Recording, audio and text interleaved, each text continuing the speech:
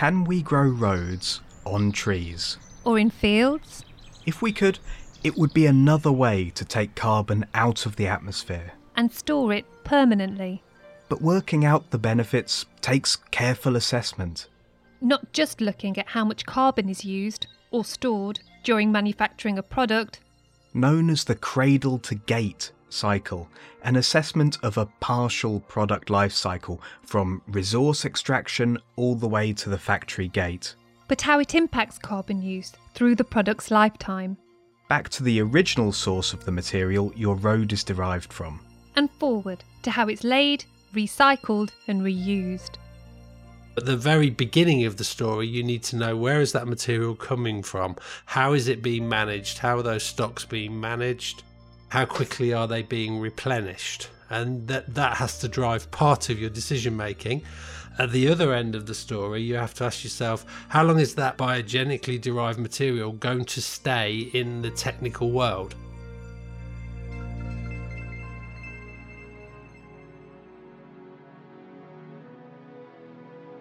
Welcome to Engineering Matters. I'm Alex Conacher. And I'm Bernadette Ballantyne. In this episode, we've partnered with Shell Bitumen to explain how a new plant-based bitumen will be incorporated into asphalt mixtures being developed by Aggregate Industries. The hope is that this will allow clients to build roads that act as carbon sinks.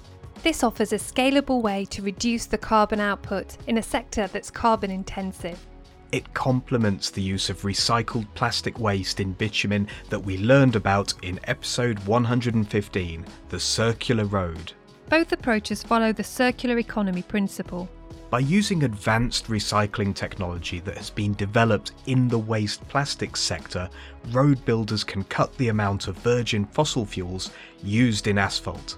By using biogenic source materials, Shell Bitumen's latest innovation both reduces the need for virgin fossil fuel inputs and takes carbon out of the atmosphere, storing it securely in the asphalt used to build roads.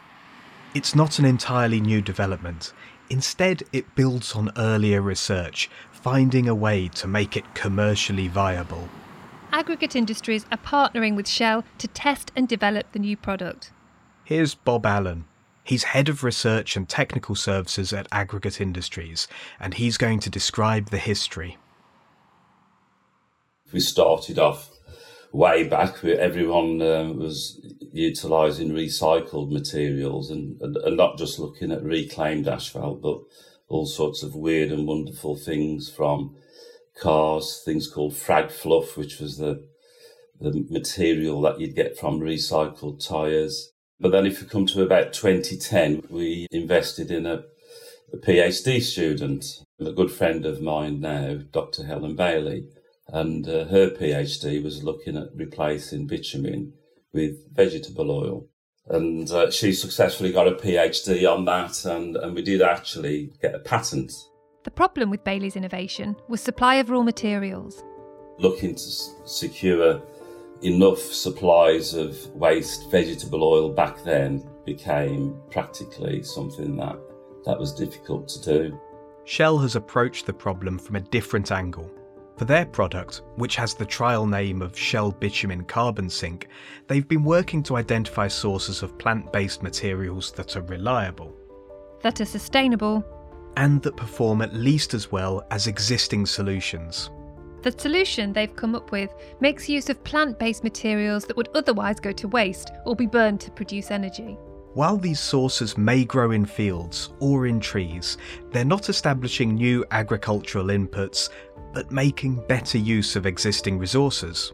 Here's Richard Taylor, Global Technology Manager for Shell Bitumen, who we heard from in the intro, to explain the questions they considered as they identified biogenic sources for their new bitumen. You have to look at, where is that material being sourced from? You have to have a look at its impact on land use and land use change. You have to look at the environmental credentials of the source. This will not be a silver bullet single material that will replace bitumen. There will be lots of different opportunities from the bio world where proportion of that material can be used in lieu of non-renewable products. The materials have to be available on a scale which is sensible for bitumen and asphalt production. It has to be compatible. We've got to be able to blend this into the bitumen. We have to be able to make a product that behaves and performs at least as well as the bitumen that we have today. So the new product will use a variety of sources that reduce the need for long-distance transportation, itself a source of carbon. If we look at the existing crude oil system, it's very much an international system. I think that it would make sense for these materials to be sourced locally. Obviously, transport is an issue there. The types of things that grow in different regions are very, very different. Put quite simply, you're not going to get the same biogenic material from all regions of the world. The plants and vegetation that you would find in Southeast Asia compared to Northwest Europe, compared to South America, that they're all very, very different. I don't think there's going to be one global commoditized bio component. It's very much more likely to be a regional type of thinking when it comes to the use of biogenic material. So why are the companies working on a product like this now? We are moving into a bioeconomy. If I was to explain it to a customer, I think the main sell, to be honest, would be all about the reduced carbon. Which is a key requirement across the road industry. Rachel Morgan is a key account manager for Shell Bitumen. She knows firsthand what stakeholders in the sector need. If we look forward to a net zero Britain in 2050, people will still travel by road, and actually roads will be a vital part of zero carbon travel.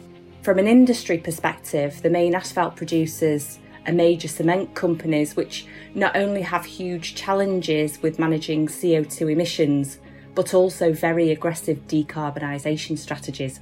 Highways England and other road owners in the UK are now requesting sustainable products and solutions as part of their tenders, and as key contributors in the supply chain, we have to be at the forefront of sustainable solutions to support the net zero targets for UK roads by 2050 or earlier, but also the global net zero targets for both companies. The reduction in carbon by using products like this could play a significant role in helping the UK achieve net zero. We could store up to 1 million tonnes of this renewable biogenic material within the Highways England strategic road network. A single UK household uses up to 20 tonnes of carbon per year.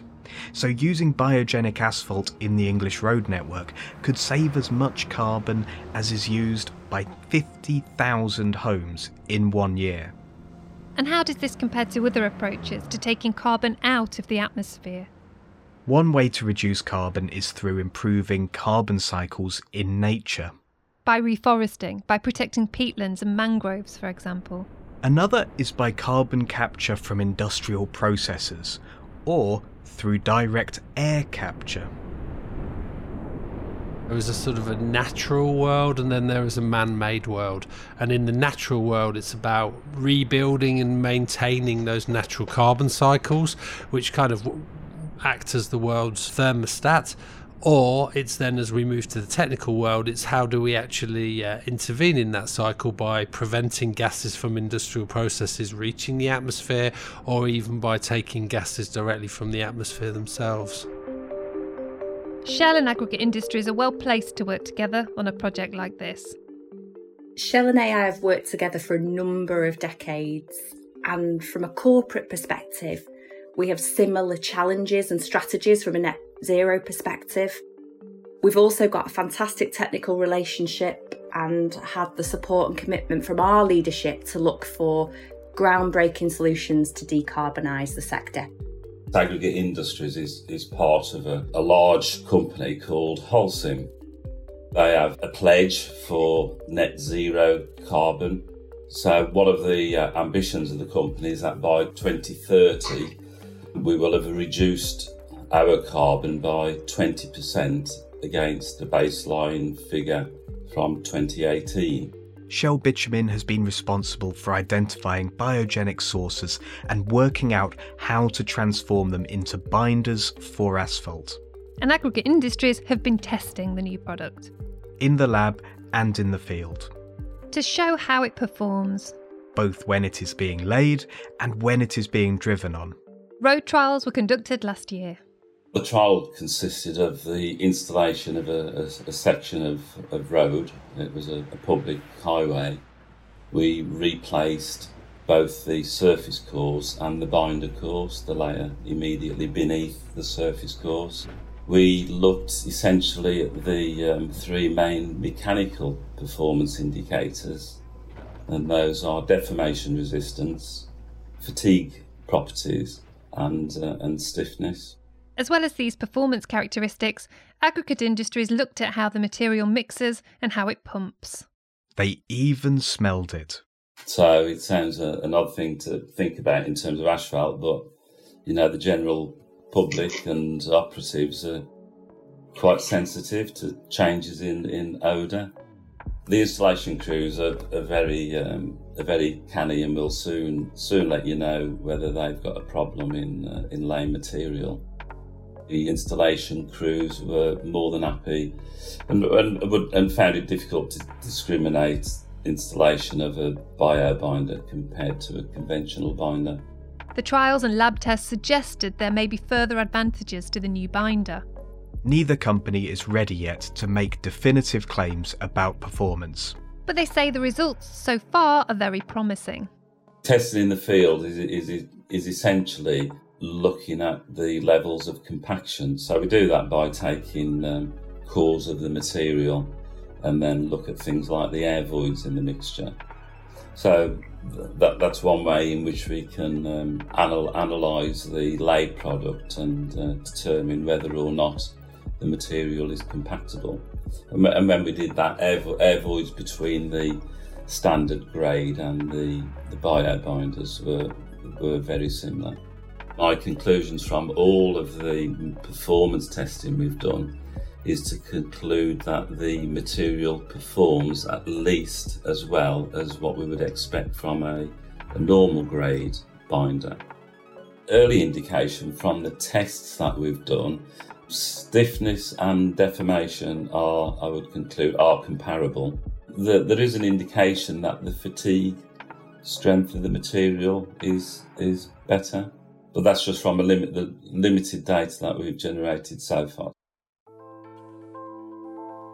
As we were putting this episode together, Shell and Aggregate Industries are preparing for a new pilot installation using the product to demonstrate how it works in the field. They'll be using the results of all this testing to explain the carbon reduction achieved by using the product. But how can they express the results of all this testing to customers? That's far from easy. Highways England and other customers have clear specifications for how asphalt performs. And existing labelling can show how much carbon is used to manufacture the binder. But this doesn't fully show all the impacts of using different binders. When you are taking a carbonaceous material, you have to ask, where has that come from? And so has that come from a non-renewable resource? Has that come from the bio world? And if it's come from the bio world, how has that been grown? Has there been some land use change? Has there been an impact in the growing of that material? How quickly is that material being re-established and regrown? And how well is that carbon sort of stock being managed? That's at one end, and at the other end you have to say, what's going to happen to that material at the end of its life? Is it going to be combusted? And so if you gave another example, another bituminous material, just for the sake of comparison, if you imagine a bituminous backed carpet tile or roofing felt, something that also contains bitumen, that proposition may not hold as well, because the majority of end-of-life carpets are currently, as far as I'm aware, not recycled. And so you haven't got that loop at the end. At the moment, it can be hard to assess the overall carbon impact of using different source materials. It isn't easy for customers to access or assess the full carbon impact of road building materials, but throughout the project development with Shell and AI for this new product, we've had experience in measuring this actually end to end. So from the bitumen production to the pavement construction. And as part of the implementation of the new product, we'll be able to help customers understand the true carbon impact and to help them develop strategies to avoid and reduce emissions where possible. Could there be a simpler way of comparing products? The UK actually was very, very early in adopting a kind of a carbon calculator for asphalt mixtures. That's an industry agreed tool. Both the supply side and the client side collaborated in that, and that tool is called Aspect. But there's a couple of drawbacks. One is that this is very much a cradle-to-gate asphalt carbon calculator. It doesn't actually take into account biogenic materials. Some recent standard revisions have begun to consider these wider impacts. The European Standard for Sustainability of Construction Works, EN 15084, revision A2, includes this. As does PAS 2060, the publicly available specification for carbon neutrality. But the standard asphalt carbon calculator is a pure sort of carbon dioxide cradle to gate number machine. And so this is something that, something else with a technology which is slightly more complicated like this is how do you articulate that benefit against a good but now quite old system. There is scope for more industries to make use of biogenic materials, capturing and storing carbon. For any product that can be made circular. Where plant-based materials are used to take carbon out of the bio world and then kept in the technical world through long-term use or recycling. Packaging would be a good example if the packaging system was circular. So if you imagine our food packaging or packaging system, it doesn't have to be made from non-renewable materials. It could be made from renewable materials. However, for that system to stack up, the plastic or the packaging that was derived would have to be collected, sorted, recycled, and so on and so on. So the essence of it's the same. It's not unique to roads. The essence of it is if we can take carbon that was in the atmosphere in some form and remove that through an industrial process or through some form of vegetation, if that material can be then incorporated into a circular material that's recycled and that you can then minimise the degradation and the eventual return and release of that back to the atmosphere as carbon dioxide, then anything that meets that criteria has potential. Rachel says that the plans laid out for net zero in Britain by 2050 are ambitious. But we need to work together with the UK government and road owners to help define a detailed plan to achieve it. And I think these types of standards and labelling are actually part of that detailed journey to ensure that we can achieve those targets.